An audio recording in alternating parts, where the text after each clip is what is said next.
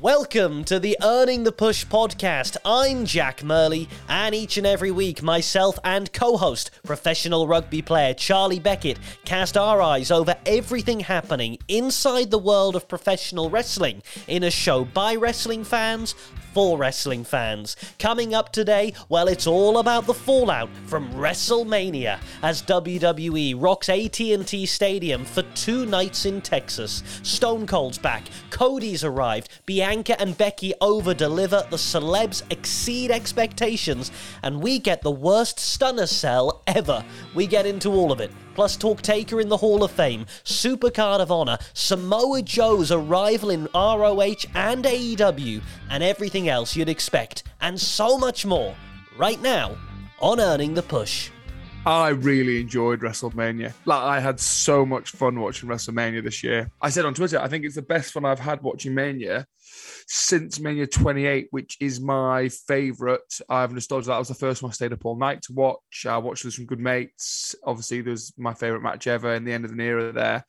And this one probably didn't match up to that for some of the in-ring stuff or the gravitas, but I just really enjoyed it. I don't know if it's been back at a full crowd Mania again for the first time since the pandemic or what it was, but I had so much fun watching it. There wasn't really anything I didn't enjoy.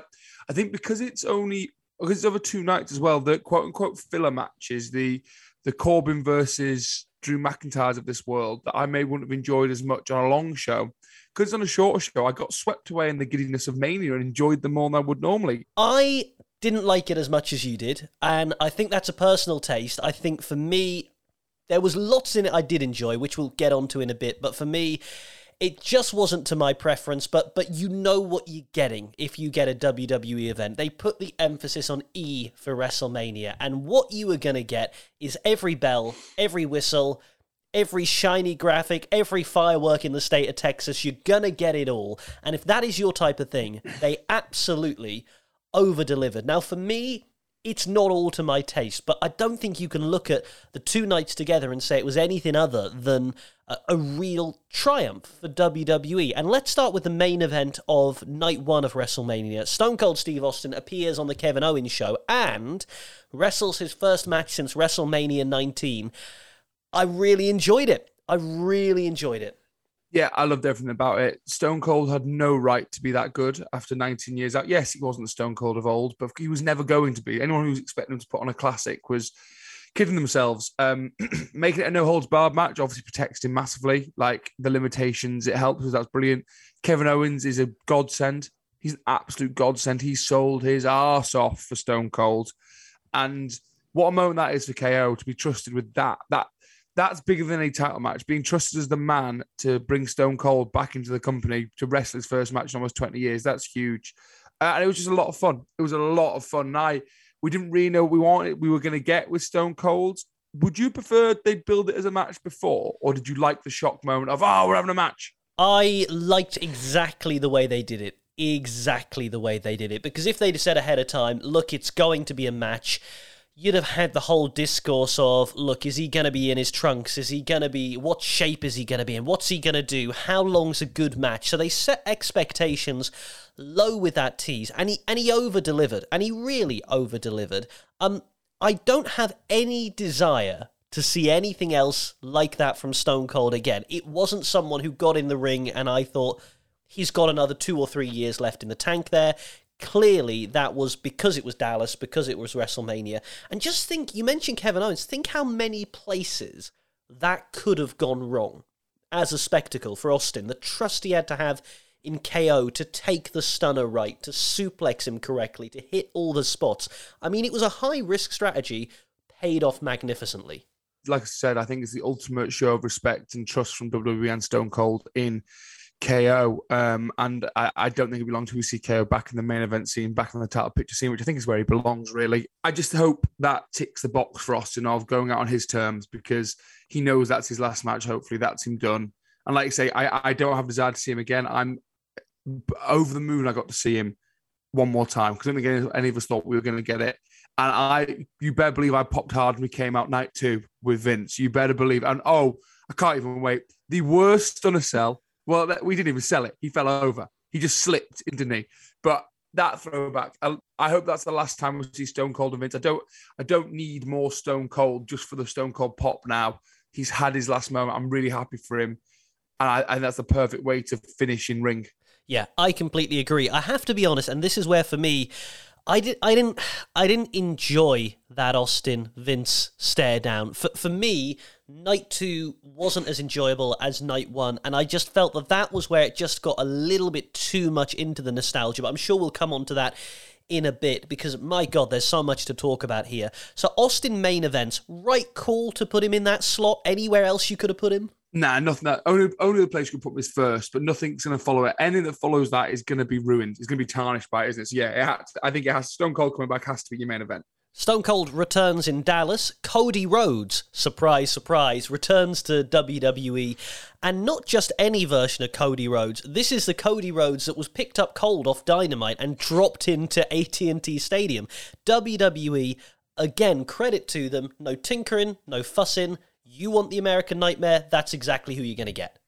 Absolutely, and no teasing of it being anyone else. The lights went out. I loved it. Just the voice. Wrestling has more than one royal family. Up he comes from below. Straight out American Nightmare. Brilliant match with Seth, followed up by a brilliant promo on Raw. And what I love is they're not messed about. He is here for one reason and one reason only, and that is to win the WWE title. And he's an ultimate babyface. He's ultimate babyface because of why he's doing it. So he might be the American Nightmare, he might be brash, he might be arrogant, but he's doing this. He's coming back to right the wrongs. Everyone knows the history. Everyone knows how it didn't work for the first time. And he's doing it for Dusty. And everyone loves Dusty. So they've got, out of nowhere, they've got the hottest babyface in wrestling, I think, now. And, there is a story to be told here. And there is 3 to 6 months of brilliant programming and matches if they want to tell it. And I just hope they do. But I feel like they will get it right, because I feel like, can you imagine Cody Rhodes, after what he's on AEW, writers trying to tell him what to do and what to say? I feel like he's going to be doing his own thing now. And I trust Cody because he gets it right most of the time. Yeah, I'm going to take issue with something you said there purely because I don't necessarily think it's true, which is that everyone knows Cody's story. Now, I think there's a decent chunk, not the majority of WWE's audience, but a decent chunk who doesn't watch AEW, who actually don't know Cody's story. And I sort of felt that a little bit about the promo on Monday Night Raw. I think there were times where I was listening to it and it felt a little bit like he was maybe expecting a bigger reaction than he got from some of those fans. Now, it's nothing you can't fix, but I think they need to fill in some gaps. They need to make explicit what is implicit to wrestling fans who've watched him go through AEW, because he's back in an organization, a federation he's not been in since, 32? WrestleMania 32 sort of time? So we're talking 6 years? That's going to be a tough thing for them to do without publicising AEW, which they're hell-bent on not doing. So I'll be interested if they feel they have to do that, how they choose to do it, because he's not going to be like, Vince ain't going to let him be like, oh, lads, just pop over to TNT and watch this other show that's completely different, but also competition to us, and you might prefer to see what I've been doing. So I'll be really interested to see how they try and do that, because, like you say, if any crowd was going to get him, it was going to be the Raw After Mania crowd. So if that crowd doesn't completely get it, then your more mainstream crowds aren't. So it'd be interesting what he does. Side note, Raw After Mania was one of the least Raw After Manias I've ever seen. Nothing really happened, but that's a different story. We'll get to that later, I'm sure. I think Ezekiel would like a word with you about that. I'm Via. we will get to all of that. Because yes, I think WWE needs to fill in some gaps with Cody. Let's give Cody Rhodes his flowers. He left there and bet on himself, and he bet on his vision for who he wanted to be. And he wanted to be the American Nightmare. He wanted that music. He wanted that ring attire. He wanted to be that guy. And his product is so successful that WWE have gone and plucked that wholesale and dropped it into their biggest show of the year. And at a time when we're talking about Pete Dunne becoming Butch and Walter becoming Gunter because WWE wants their mark on it, the fact they looked at Cody Rhodes and said, we cannot do that better, back you come at WrestleMania, is a huge mark of respect for him. How long before we see him with the WWE title? Well, this is another question that relates to, and let's get on to this now, Brock Lesnar being beaten by Roman Reigns, Roman unifying the two belts. If it's not Brock, then who? Are they going to... Has to be Cody. Has to be. The whole story's there now for me. I think I'm gonna take the reins on this because I've been advocate for Brock and Roman for a long time. First things first, I enjoyed it. I think it's probably the worst one-on-one match they've had. I think it was their weakest match. Now, that's not saying it's a bad match because Brock and Roman deliver. You could put them in a ring together anywhere in the world at any time. They'll put on a good match. It was their worst match. This whole story has been hurt by what happened at day one. I truly believe that. We've shown this on the podcast before. I think the match they should have had would have been at day one, and the story got ruined got changed because of that. There was not enough focus on Paul Heyman for me, which is hilarious that I'm saying I want focus not on the wrestlers, but he was the glue that held this whole story together, the Heyman of it all. So that aside, the right man won. That graphic at the end of him just standing with both belts and the Usos behind him, he is in God mode. He's the best thing WWE have to offer right now and have for a long time. But Cody has to go and take the WWE title off him. Has to, for me, at SummerSlam. This is interesting because I think that you have Roman beat Brock for one reason and one reason only, which is that in a year's time at WrestleMania, we're getting Roman Reigns against The Rock. I think that's where we're going. And I think the title... We can have that for the Universal title, I think. I think that, I think there are ways you can get one belt off Roman Reigns if you want to. And maybe it's The Rock interferes at SummerSlam to cost him one. It's a bit convoluted. And this is sort of my issue with, and we've spoken about it before, Roman is in God mode. Roman exists in a universe no one else can touch. And I don't even think Cody can touch it yet. I think The Rock is the guy. And so do you keep the title on Roman all the way through to WrestleMania? Is The Rock the one to dethrone him? And if not, does Cody really, for you, occupy that same hallowed ground as Roman does? It's a very good question. Does it? Not right now, but you can build that. Also, I don't think this is... I think the whole God mode, the whole Roman is on a different level, it's all around the Universal title for me. That's been his baby. That's been... The WWE title now is just kind of there, which is a hideous thing to say about the most prestigious title in all of wrestling. The most hideous thing to say. I know that. People are going to hate me for saying it. I'd want to get that title off him as soon as I could. Honestly, split them again. Because what are you going to do? Otherwise, what are you going to do? Now, Roman said to us on Raw, you're going to see my next move on SmackDown. We'll get everyone watching SmackDown. I like it. But honestly, I would get that WWE title off and do it by any way of shenanigans. I don't care how it happens. And yeah, if you want Cody to be babyface, which he probably needs, he can't cheat. Have someone come and cost him. Have Brock come back in at SummerSlam and cost him WWE title and do one more match with them or something like that. But I honestly would strike while the iron's hot and I would get that WWE title on Cody Rhodes as soon as I could. You need something. You need something to frankly, create a title picture. Because there is no title picture on Raw unless Roman's doing double duty. But I think they've booked themselves into a corner because however you get it off Roman, he's going to lose a little bit of the mystique. Because the first person who beats Roman since, what are they saying, almost 2 years undefeated, give or take? 2019, they're saying, aren't they? Right. So something like that? Something like that. Because at least since the pandemic, obviously, kicked off and he went away and came back heel, the first person to beat him can't just beat a bit of him for a bit of his titles, can he? I mean, it'll be fascinating. Obviously, the Money in the Bank is going to be floating around at some point in the year. If you're cashing in for one of the titles and not both, there are options. I genuinely thought, though, for a second, I thought he was going to tap to the Kimura, Yeah. I thought that was what they were going to do. I literally, my other half, I didn't stay up for Sunday. So my other half was sat on the sofa. She works from home half the week. So she was sat there doing some work. And I'm there at 9:30 in the morning screaming, he's going to tap. They're going to make him, he's going to tap. And she's just looking at me.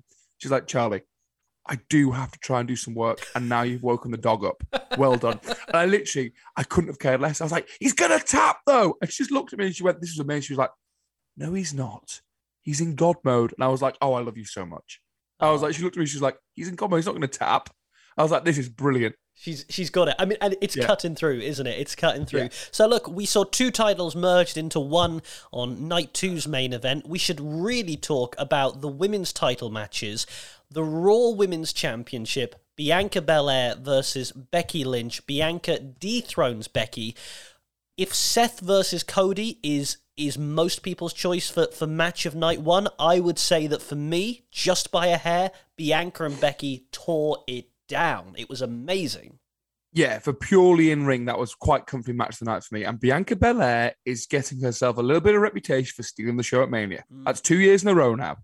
She was, well, they both were brilliant. The match was excellent. I need to actually go back and watch it back because I was just flagging a little bit tired. Yeah, at that point. Not that was the match's fault at all. I'd been down, played a game, had 5 hours back on a bus, and then it was 2 a.m. So that's why I was tired.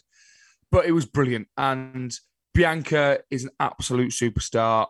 Becky is Becky. She's outstanding. And it was comfortably the better of the 2 women's title matches, wasn't it? Yeah, it was. And does anyone carry themselves more like a superstar, men or women's side of things, than Becky Lynch? I mean, when she, from the entrance where they sort of spoof the then now forever thing at the start to her coming out in that white car.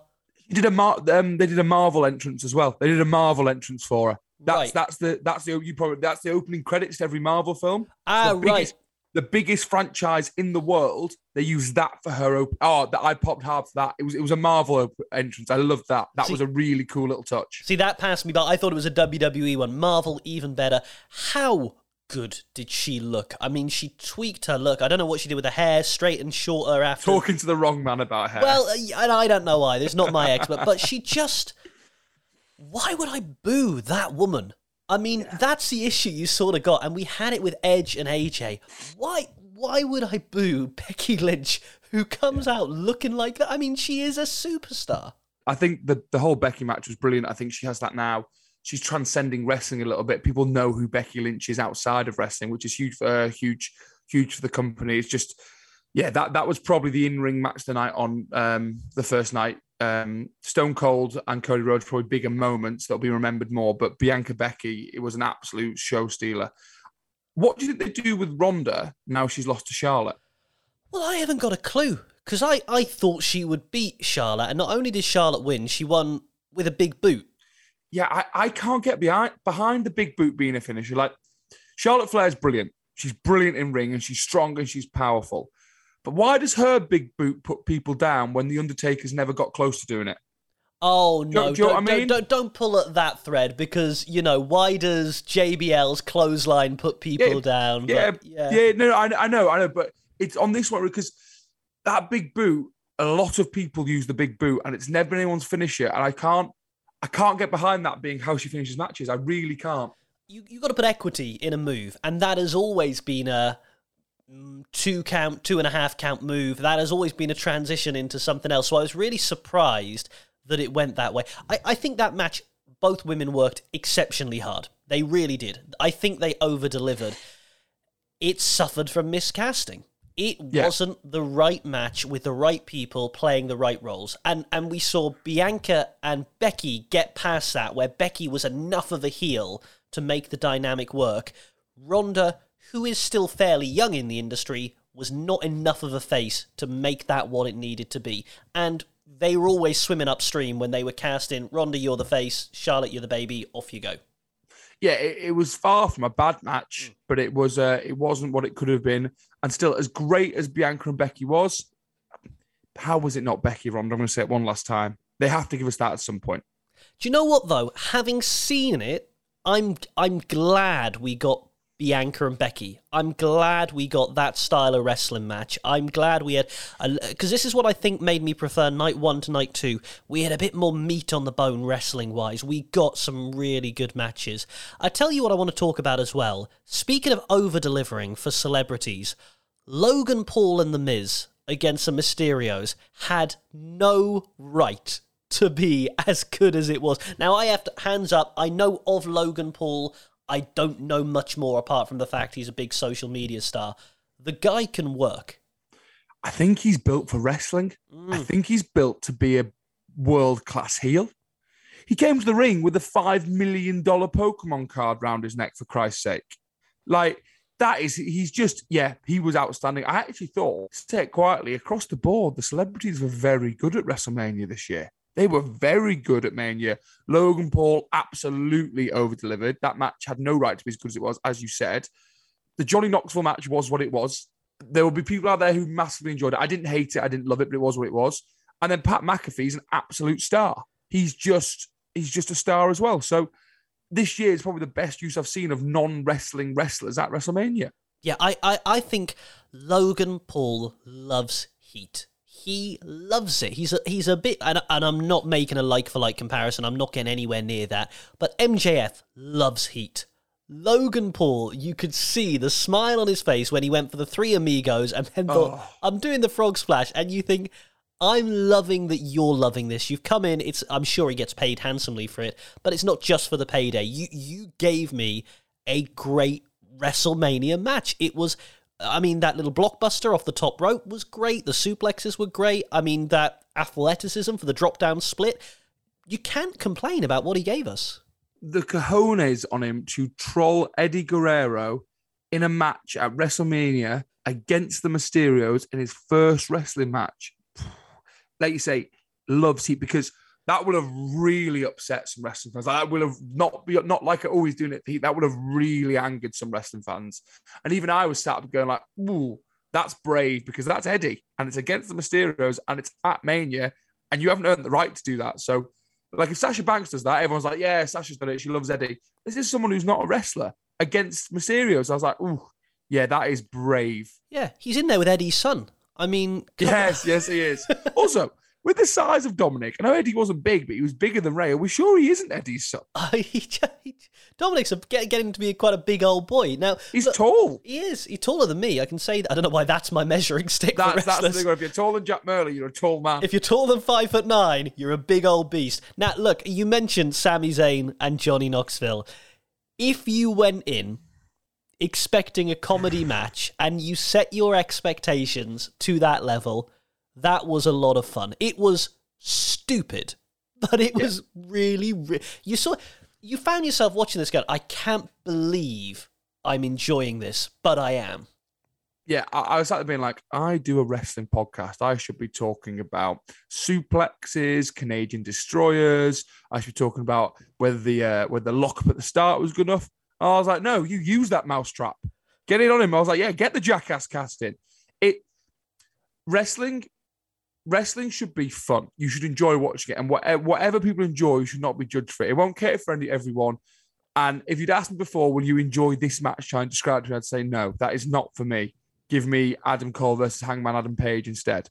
But I really enjoyed it. And I think sometimes we can get, as in the royal we of wrestling fans, not you and I particularly, we can get a bit touchy and a bit up ourselves about what we should and shouldn't enjoy. If you enjoy it, enjoy it. And it was good fun. And Sami Zayn is a godsend. Sami Zayn is just brilliant. And I said this years ago, I still think one day we see KO versus Sami in the main event of WrestleMania, because I think they're both brilliant. And those two together are brilliant. And they both did brilliant work at WrestleMania again this year. They really did. They really did. Look, a couple of other things just to wrap up when it comes to WrestleMania. We need to talk a little bit about Austin Theory, Pat McAfee.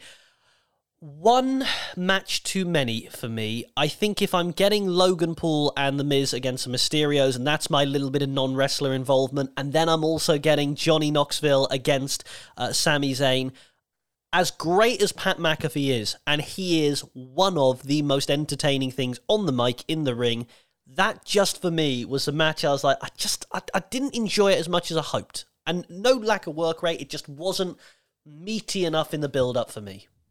Yeah, I'm not sure we needed it. Like you say, I think it all seemed a bit rushed. Pat was brilliant. Austin Theory is a good wrestler. That's the one match on night 2 I definitely could have done without. I think you're right, which is a shame because I really enjoyed Pat McAfee, but there was just no reason for it. But Pat with Austin at the end was a lot of fun. That shot where he's on the floor and he's still drinking the beer on the floor, that was gold. Look, sometimes in life you just say, by all accounts, good guy has got a moment he's dreamt of his whole life. We had enough other stuff on there. Look, here's something. We're about 25 minutes into chatting. We haven't mentioned Edge against AJ Styles, which I think probably tells us all we need to know about that. It was good, of course it was. It's Edge versus AJ Styles, but it wasn't... It probably had a lot of hype going in, and it probably under-delivered a little bit. I like the thought of cult sort of leader Edge going forward. Damian Priest. Let's add some people to that faction. That's a cool new Edge we could see. It was there, wasn't it? Which is a really sad thing to say about those two who are brilliant. I think it just got lost in the shuffle a little bit. And that happens at Mania sometimes. There's so much going on. Some things that you think will be brilliant do get lost in the shuffle. And in years to come, are we going to be talking about Edge versus AJ Styles? I don't think we are. No. And again, for me, it's miscasting. I had a really interesting discussion with the folks over at Busted Open saying you cannot cast Edge as a heel. You can't do it because not only do we love Edge, not only do we know Edge's story, WWE have made a load of hay out of Edge's story. We've seen him, we've seen Beth, we've seen the trials, the tribulations. They gave us this huge moment when he came back, and then the fans went away, and you finally got fans on a regular basis there who can cheer Edge, and you're not letting them.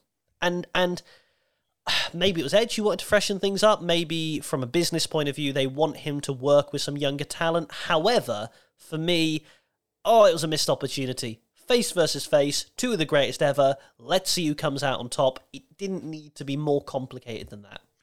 No, I agree. It was a shame we didn't get the chance to just cheer for Edge at Mania again. If you love wrestling as much as we do, there are 3 simple things you can do right now to keep our podcast growing. Firstly, rate and review us wherever you're listening today to keep us moving up the charts. Secondly, subscribe so you never miss an episode. And thirdly, get involved. Join in with the fantasy booking and tell other people about what we do here by sharing some love on social media. Facebook, Instagram, Twitter, however you're social, give us a mention and help Earning the Push grow. And now, back to the show. We're still breaking down the WrestleMania weekend, and it was a whole weekend of action, but we need to go back to Friday night. Now, I get up early for my day job, very early, so by the time I'd got into work on Friday night, early hours of Saturday morning, The Undertaker had gone into the Hall of Fame, and Charlie's wearing his Undertaker Dead Man Demon of Death Valley shirt. One of the greatest moments in the history of the Hall of Fame, that 8-minute standing ovation, and he earned every one of it. Yeah, it's not often you can say someone didn't milk it when they take 8 minutes to get clapped. And he looked so embarrassed, didn't he? So embarrassed by it. But he deserved every second. Also, you can't often say that a man or a woman, anyone, speaks for 50 minutes and they don't overdo it. But he didn't, did he really? It was perfect. It was brilliant. It was just a rundown of his career and all the people he had to thank. And yeah, and have you seen the clips of how happy Randy Orton seems to be when he's getting his ovation? Orton's just buzzing for him. It was great. It was great. And I kind of like they kind of made it a one-man ceremony. No one else really got that long on the mic because The Undertaker was there. And of course that was going to be more. Of course he was going to speak more because he's The Undertaker. Well, can you imagine backstage where you go, right, okay, where am I in the running order? What odds do I get to run over a little bit? Oh, Vince is inducting The Undertaker, the two men you do not cross in WWE. You even if you're Scott Steiner, you are going to hit your marks and hit your timings. Oh, I hope he was joking at the end when he put on the hat and said, never say never. I'm sure he was, but Undertaker, please, don't. The hideous thing is, though, you know that if the proverbial hit the fan and Vince needed a pop and a ratings boost, if he rang The Undertaker, he'd do it. From all we've seen now, he would. So Vince has to be a better human being and not do that at any point. You haven't got that ace up your sleeve. Let the man have his retirement. Sorry, just going back, so something we didn't talk about, thinking of let them have their moment. The opening of night 2 with Triple H was just... I didn't know I needed that. I didn't know I wasn't expecting that. It got me a little bit emotional. Leaving his boots to the ring was perfect and gave him the moment he deserved for everyone to say goodbye to the wrestler Triple H. I thought that was really, really classy and perfect, to be honest. Yeah, it was a lovely moment and clearly an emotional one for him because, before this all happened, you had to believe that Triple H would have had 1, maybe 2 more WrestleMania moments, and life comes at you fast and quickly and you don't know what's going to hit you. And his plans, whatever they would have been, up in smoke. So for him to get that moment, which he earned, was fantastic. We send our best to Rick Boogs as well, because you're there, you're starting off night 1 with Nakamura, you do all your stuff, and 5 or 6 minutes in, out goes your knee. It is a nightmare situation for a guy who, whether his act is my cup of tea or not, he is all in on it, and he's got himself over, and you never like to see someone have that moment taken away. Yeah, as soon as he went down, the way he went down, I was like, I think that's real. The way his knee went, I was like, I think that's real, and that looks hideous. For it to go under pressure, that's not good. So yeah, we send all our best wishes to him, and just the worst possible timing for him. As we continue just to wrap up WrestleMania, the triple threat delivered on night 2, I thought. I mean, RK Bro, in another universe, these boys have split up by SummerSlam, which is what most people were predicting, or they've split up by Survivor Series, or they've split up by the Royal Rumble, or they've split up by WrestleMania, and at every turn, WWE have gone, no, have a bit more of this. And we've all gone, we quite like this, give us more. And they were great. Yeah, I've said for months I thought we were getting Randy Orton versus Riddle at WrestleMania, and thank God I was wrong. They're brilliant. And Orton is having the time of his life, it seems. And I've said it more times, motivated Orton is one of the best to ever do this. Happy and motivated and wants to be there. Randy Orton is one of the all-time greats. And you're seeing that. You're seeing that at the moment. It was a really, really good and enjoyable match. You know what makes me feel old is you begin to rack up how many WrestleManias folks have been in that you've watched. I think they said that was his 19th WrestleMania. Now, he made his WrestleMania debut at WrestleMania 20, for goodness sake, in Madison Square Garden. If he's missed one, I can't think of it. So what, 17, 18 WrestleManias? I mean, the guy has put in a lifetime of work. And Michael Cole on commentary as well, having his Mania. I mean, it's just been extraordinary, the dedication people have shown. Randy Orton doesn't like he's wrapping up anytime soon, does he? He's still putting on some great matches. And Michael Cole, genuinely, the best that's happened to him is being put next to Pat McAfee. It's reinvigorated his career. He said it on the Pat McAfee show. He said, "You've saved my career." So it's great to see these guys. Michael Cole gets a real hard time, but I think when we look back on him, he's one of the all-time greats to do this. He's brilliant. Yeah, there were two things that hurt Michael Cole. The first was following Jim Ross at a time when folks loved Jim Ross, and the second was that heel turn, which is such a bad idea for your lead announcer. And had he not turned heel, I think people would be looking at him in a different way. And I think they almost gave people permission to hate Michael Cole in a way he doesn't deserve. He gets the big call right. So does Jimmy Smith. I thought that was all excellent. What do you think of the two-night format? It looks like that is now the regular going forward. We had it last year in Florida. We've had it this year in Texas. It looks like next year in California, 2 nights as well. Does that work for you? Absolutely. Really? Absolutely, because they're not... Ideally, it'd be 1 night, and it'd be shorter, but they're never going to do that. That's never going to happen. They're always going to have a 15, 16 match card. Like that's just what's happening at WrestleMania now. And if you're going to do that, do it over 2 nights. Absolutely. Ideally, you'd have a 4-hour show with just the best of the best on the show. But that's not what they do. So if you're going to give me that much wrestling, do it over 2 nights. Yeah, I for me, that's what I want. I want 1 night, 4 hours, absolutely, balls to the wall, leather it, go through it like that. They're not going to give us that. Jack, if we clip that up, someone clips that up, that sounds like you're describing something very different. I don't know what you mean. But I think you tried to do this now. You're slipping these in more and more each week, just these innuendos out of nowhere. Someone paying Jack to try and mess with me on our podcast now. I promise you, sometimes I do. Sometimes I do. that was not one of them. That was just look, for me, what it boils down to is the time difference, right? If we lived in America, absolutely fine. 2 nights of Mania, you book it all off, you sit there, you have your mates around, it's perfect. It's being in the UK that 2 nights screws us for. It is a nightmare. Mate, well, if 2 nights writes off our whole weekend, our entire weekend and Monday, that I did Saturday, I watched up till the Seth Cody match, then I went to bed. And then Sunday, I didn't stay up for any of it because I was knackered from the night before and then I was busy Sunday. So I had to catch up on Monday. So it does eat into your week being a wrestling fan in the UK. Well, the Hall of Fame as well. If you want to watch Undertaker on the Friday night, that is all of it. Now, look, there was some non-WWE action over the course of WrestleMania weekend. In fact, there was quite a lot of it. Ring of Honor, their first show under the leadership and ownership of Tony Khan, puts on Supercard of Honor. The Briscoes and FTR go to war.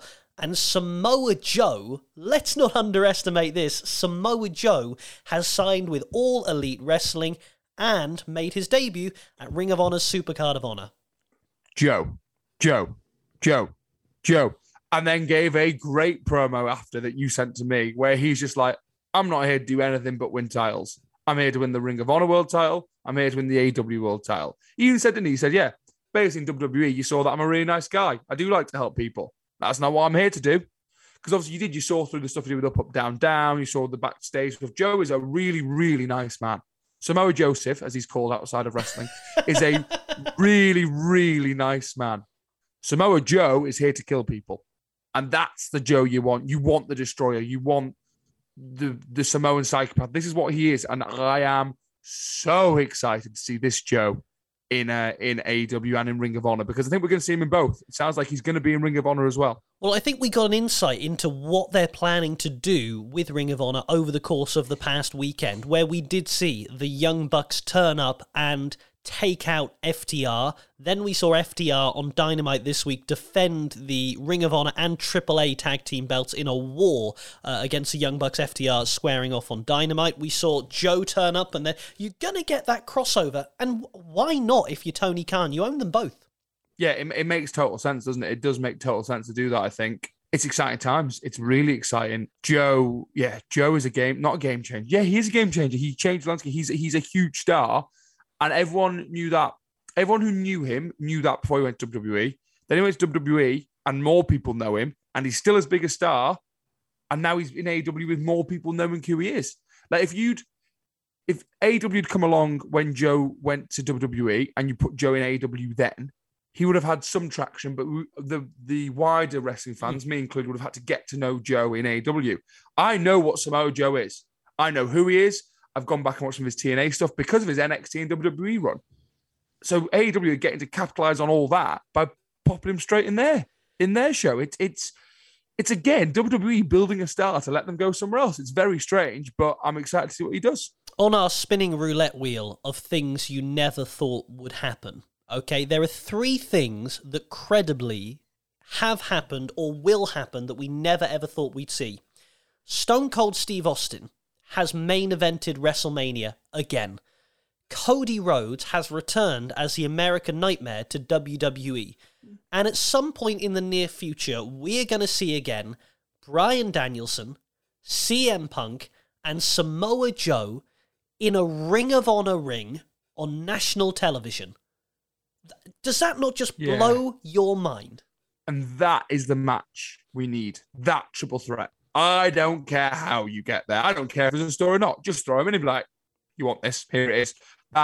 We texted me about dream matches. That's the one for me. And do it for the Ring of Honor World title. Lean into the history. Lean right in there. Let's go, because there's so much history. If you don't know it, go and look at it, because those guys in Ring of Honor, that era of Ring of Honor was unbelievable. That was when it really came hot and it was a big thing in wrestling. Lean into all that. Give me the history. Give me the story, and give those guys an hour. I don't care. Give them 7 hours. Just let them wrestle. Yeah. Give the history, because like we were saying with Cody, there'll be folks watching AEW who didn't watch Ring of Honor, who don't know that history. Tony Khan owns the footage. He can do amazing packages. And whenever AEW needs a main event, you can plug that in at Grand Slam, you can plug that in at Fight for the Fallen, and people will watch. And you better believe those boys are wanting to get into the ring with each other at some point. They're going to want to tear it down one last time. Absolutely. They'll want to do Ring of Honor justice. You hear them talk about it. They love that place. They'll want to bring it back to the fore, make it relevant again. So yeah, they'll be as motivated as anyone on that match. Final thing before we wrap up Mania and get on to earning the push and back to developmental, my favourite comedy moment of the entire WrestleMania weekend came on social media. Danhausen and Hook posted from Rampage, where they're teasing Hook giving his first interview, and Danhausen curses him. It's so stupid, but Danhausen works for me. The daft so-and-so. I'm beginning to enjoy his act even more. And you don't mind your boy Hook being put in with something daft? No, not. It's, do you know, in a weird way, I think it's good storyline development. If you've not got anything to do with Hook, just have these teasers of him giving promos. I just think comedy moments, that was intentional. Can we just talk a bit more about the stunner very, very quickly? Vince. I thought he was actually hurt. Yeah. I was worried he was hurt. Because he takes the kick and just falls to the floor. The best thing is that not even Stone Cold Steve Austin can keep a straight face as he's trying to get this slippery 70-odd-year-old man just to stay still and take the bump, and Vince is flipping and flopping up against the rope, on his ass, up again, trying to just... How many stunners has Vince McMahon taken over the years? He knows how to do this. You've taken enough. Also, did Austin Theory give The Rock a run for his money on how to sell it? Theory went into the stratosphere selling it. The stunner sales are always my favorite because the stunner would not do that to you. It wouldn't do that to you. And people, it's always become a game of who can sell it the most ridiculous. Yeah. I mean, Rock is... we're doing this clearly. Rock is the number one seller of the stunner. He's the best at it.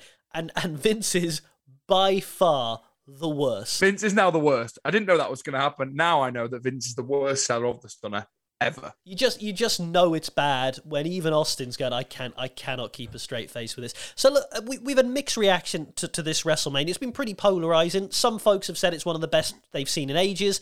You really enjoyed it. Some like night one, some don't like night two, some like night two, they don't like night one. Overall, thumbs up, thumbs down, where are we looking? Oh, it's absolutely a thumbs up for me, just because I had really good fun watching. I enjoyed it. Will there be many matches that in 10 years I'm talking about, that classic from WrestleMania 38? Not really. But in the moment, I really enjoyed it. Okay, well, look, we want your thoughts on this as well. We'll set some fantasy booking topics next week. This is a big WrestleMania wrap-up show, so we'll get back to that next week. But we never, ever, ever miss Earning the Push and Back to Developmental. First or second for you, Charlie? I will go second this week, please. Okay, right. I got a few here, so settle in. I'm going to stretch the definition of this. Earning the Push for me this week is you, because I got to watch you play rugby for the first time since 2019, last Saturday, when I went down to the Mene to watch you and your Amtil boys against the Cornish Pirates. There was a bit of buzz because I spoke about you on my other show that I was going to watch you, and a few people at the stadium, at the Mene, were saying, oh yeah, we heard you talking about your other boy, but I want to give a special mention as part of Earning the Push, not only to you and Amtil, because you were in the final team of the season, right, for the championship? Team of the week. Team of the week, excuse me. Team of the week, you and a couple of teammates as well. I also want to give a push to the guy who was standing behind me as I was watching, and you sometimes overhear people's conversation, and I'm listening, and this guy's going, yeah, Wheeler Yuta's a pure champion now. And Samoa Joe debuted as well. And I'm thinking, I'm at the Mene watching rugby, and someone behind me is talking about professional wrestling in really intricate detail. And he sidles up next to me, this guy, and he may be listening now. And he said, I listened to you on your other show. And I said, do you? That's great. Were you just talking about professional wrestling? And we had this big in-depth conversation about professional wrestling. So, he said he'd subscribe. He's going to listen. If you were the bloke I met at the Mene watching Charlie play rugby, talking about wrestling, welcome along to the show. It shows there are wrestling fans everywhere. Yeah, they will pop up anywhere. And what I love is it's not like he's a casual talking about WrestleMania. On WrestleMania weekend, he's talking about Ring of Honor Supercard. He's talking Supercard of Honor. Excellent. He's talking about Supercard of Honor, and he's going, yeah, Joe debuted, and then the Bucks came out the crowd, and I'm thinking, am I hearing this right? Yeah. Like, of all the places I'm in at all the times, this is going on. Well, hello to you, good sir. We're happy to have you on. That's very kind. Well, I'll jump in now quickly. I've got something else, but my Earn the Push was going to be the fact that I got to see you for the first time, 3 years in person? Like I was saying to my other half, we speak every week, obviously on text, but I sit down for an hour with you every week and see your face on a screen. And actually be able to give you a hug at the weekend was lovely to be able to do. So I've got another one now, but that was going to be mine. So I would like to double down on that. It was great to see you at the weekend. And yeah, it was a hell of a result for your boys as well. I thought I was in a can't lose situation because if the Pirates win, well, hey. If your boys did well, well, hey. Turned out it was a draw. Happy days for everyone. Back to developmental for me. I have had the nephews down. Love them to bits. They're great. They're watching a lot of children's TV. Back to developmental. Cocky children's TV characters. And especially the ones in Paw Patrol. Now. Oh, okay. Paw Patrol, let me say for balance, is a great show. It's a godsend for new mums and dads. It keeps the kids quiet. It's cracking. I have a real issue with Paw Patrol. Firstly, why has a town cut its public spending to the degree its emergency services are provided by animals? This seems wrong. This seems ridiculous. They shouldn't be doing it. Secondly, where do the Paw Patrol characters get these vehicles from? And thirdly, they have a 100% success rate of saving people from emergencies, which is not realistic. These people are going over waterfalls, they're going down mines, they're fixing everything for everyone. No one ever is unsuccessfully rescued, and that is setting kids up for an unrealistic expectation of life.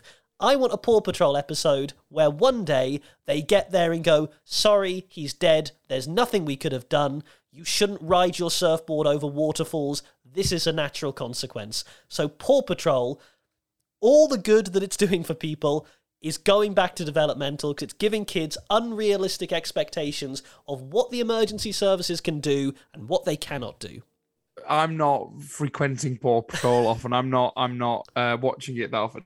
So is it a human town and the animals are just the emergency services, or are they saving other animals? No, they are, as far as I can make out, they are other animals, none of whom attempt to eat each other. So they are both animals, but they seem to have developed capitalism. So they shop and they maintain their vehicles despite having no opposable thumbs. And then one of them will do something daft, like get himself stuck on electricity wire.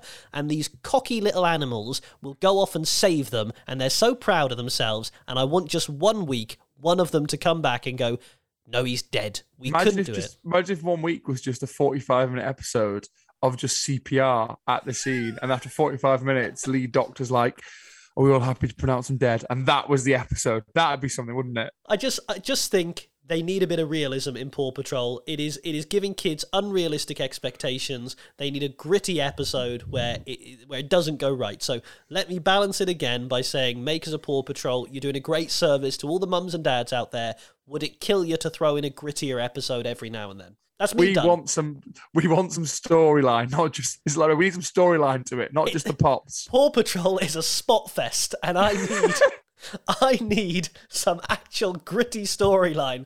Otherwise, why am I invested? Paw Patrol is the Young Bucks. Exactly. Paw Patrol is a Young Bucks of children's TV. Now, look, what do you have? What are you doing? Earning the push for me now is the Night at the Museum films. Because myself and the other half of the week were looking for something to watch on the telly. The classic scroll, can't find anything. You end up scrolling for an hour and falling asleep. And I said, Night at the Museum's a fairly good watch. And she said, I've never seen it. So we are working our way through the trilogy currently. And I forgot how enjoyable they are. They're not going to win an Oscar, but they're just really good fun to watch. So I also really enjoy when you watch a film and it's on a low budget and it does way better than it should. And then the sequel comes out and you can just see from the opening credits how much higher the budget is. Yep. And when you watch Night Museum and then Night Museum 2 straight after, they are polar opposites on their opening credits and how much production value there is. So that's always enjoyable to watch. So that's what's getting the push for me this week is the Night at the Museum trilogy. I've never seen them. Don't they have Robin? Okay. Don't they have Robin Williams in? Doesn't he? Yes, he plays Theodore Roosevelt. Yeah, of course he does. And anything with Robin Williams in is going to be worth a watch. So Robin Williams plays Theodore Roosevelt. Steve Coogan plays Octavius, the first Emperor of Rome. Owen Wilson plays Jedediah. I'm not sure who, an old cowboy. But the plot twist: Octavius and Jedediah are miniatures, so they're only this big. You have Remy Malek playing a made-up Egyptian pharaoh, Akhmun-Ra. And I also really enjoy seeing when big actors now weren't big then. So Remy Malek gets like the smallest little credit, whereas now he's one of the biggest stars in the world. But 24-year-old Remy Malek gets like 30 seconds in it in the first few. Who else is in it? Yeah, Robin Williams, Ricky Gervais is in it. Ben Stiller is obviously the main part. In the second one, Amy Adams is in it, playing Amelia Earhart. You have John Bernthal playing a young Al Capone. It's very good. It's rubbish, but good. Do you think they just said, look, we're going to back a big truck of money up to your house. You can have all the money. We need you to come and be Theodore Roosevelt for a day. And they went, yeah, that'll do. That'll do. Yeah. I don't need it to be an Oscar-winning role. You want me to ham it up? I'll quite happily do that. Yeah, so my favourite quote on that film is Samuel L. Jackson said his dad always told him, because someone asked him about why do you do so many rubbish films, and he said his dad always told him never turn down work. No, and someone's like, Sam, you probably could at this point though. He's like, nope, if I get an offer, I'm taking it. It's good money, good money, right? We could ask him to come on here. Sam Jackson, do you reckon he'd do it? Well, he's a big Paw Patrol fan, so obviously, yes, yeah. Also, we might have to bleep him out a few times. My back developmental is quite simply. It's a lovely place, but how far away Cornwall is, mate. You're so far away. Oh, it took me so long to get there this weekend. You're too far away. Are you sending the whole of my homeland back to developmental? No. I'm sending how far away it is. And it's even worse because it's such a beautiful, brilliant place. And the people are lovely and kind. And I love it all. And you're there.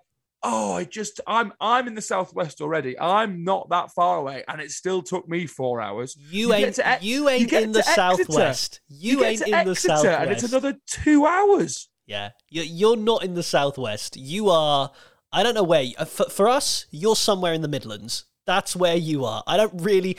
Cornish people know Cornwall. Then there's the river. Then there's Devon, Somerset.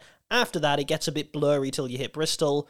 Then there's London. That's sort of our knowledge of things. It's on the complete other side of the country. Yeah, but you go through. The thing is, right, and I will empathise with this, people don't realise how long Cornwall is. And when you play the Pirates, you get to Cornwall and then you've got 2 more hours before you hit the other end of it. So it is a fair old schlep. What annoys me now is I've been down to Penzance 3 times to play the Pirates. I've never done the extra however far it is to get to Land's End. I'm down here. I may as well get to Land's End. I may as well go and see it. It's further than you think. It's another 15 minutes on top of that. I'll do the 15 minutes. I've done 4 hours. What I thought was, so I got dropped off at Godano Services on the way back, and our boys had another 3 and a bit hours on the bus. So they got in as WrestleMania was starting. I was like, oh, I'm glad I wasn't on that bus all the way home. I was going to say, without telling tales out of school before we wrap up, fun atmosphere on the bus? Wild. I wasn't drinking because I was driving from the services, which probably was a good thing because I wouldn't have seen any of Mania. Absolutely wild. Beer buses are some of the best fun in sport. When you get a good result on the road and then the club give you the best part of 300 quid to go and buy beer from Tesco. And one of the lads was very clever. I'm not going to name him. He ran in. He was adamant he'd go and help choose and bring it back. And I was like, that's clever. Club card points, didn't he? He got his club card points. And we know you love club cards. He came walking on, waving his club card points about, and I was like, oh, that's clever from you. Well, fair play, that's clever. Okay, well, look, it's been a hell of a WrestleMania reaction show. We return to some sort of normal next week, although it is not a normal time in wrestling. Something will go on, someone will jump, and we love the fact you listen to us each and every week. Rate, review, and subscribe wherever you're joining us from today. Please share the love on social media as well. Final question, Charlie. We record this on a Thursday. Is The Rock showing up on Friday Night SmackDown to challenge Roman Reigns? Roman set a little bit of an expectation that he'll announce his next move is the great one in his future. Right, well, I didn't think so, but now I'm going to be disappointed with his ending, but... I think he is. I think he is. I don't think he's here this Friday. I don't think so. I hope I'm wrong, but I don't think so. I think The Rock shows up on Friday night and sets the path for a run to WrestleMania next year. But we shall see. That's a joy of wrestling. Look, he's Charlie_Beckett on Twitter. I am Jack_Murley. We hope you enjoyed the show, and thank you for joining us on Earning the Push. We'll see you next time.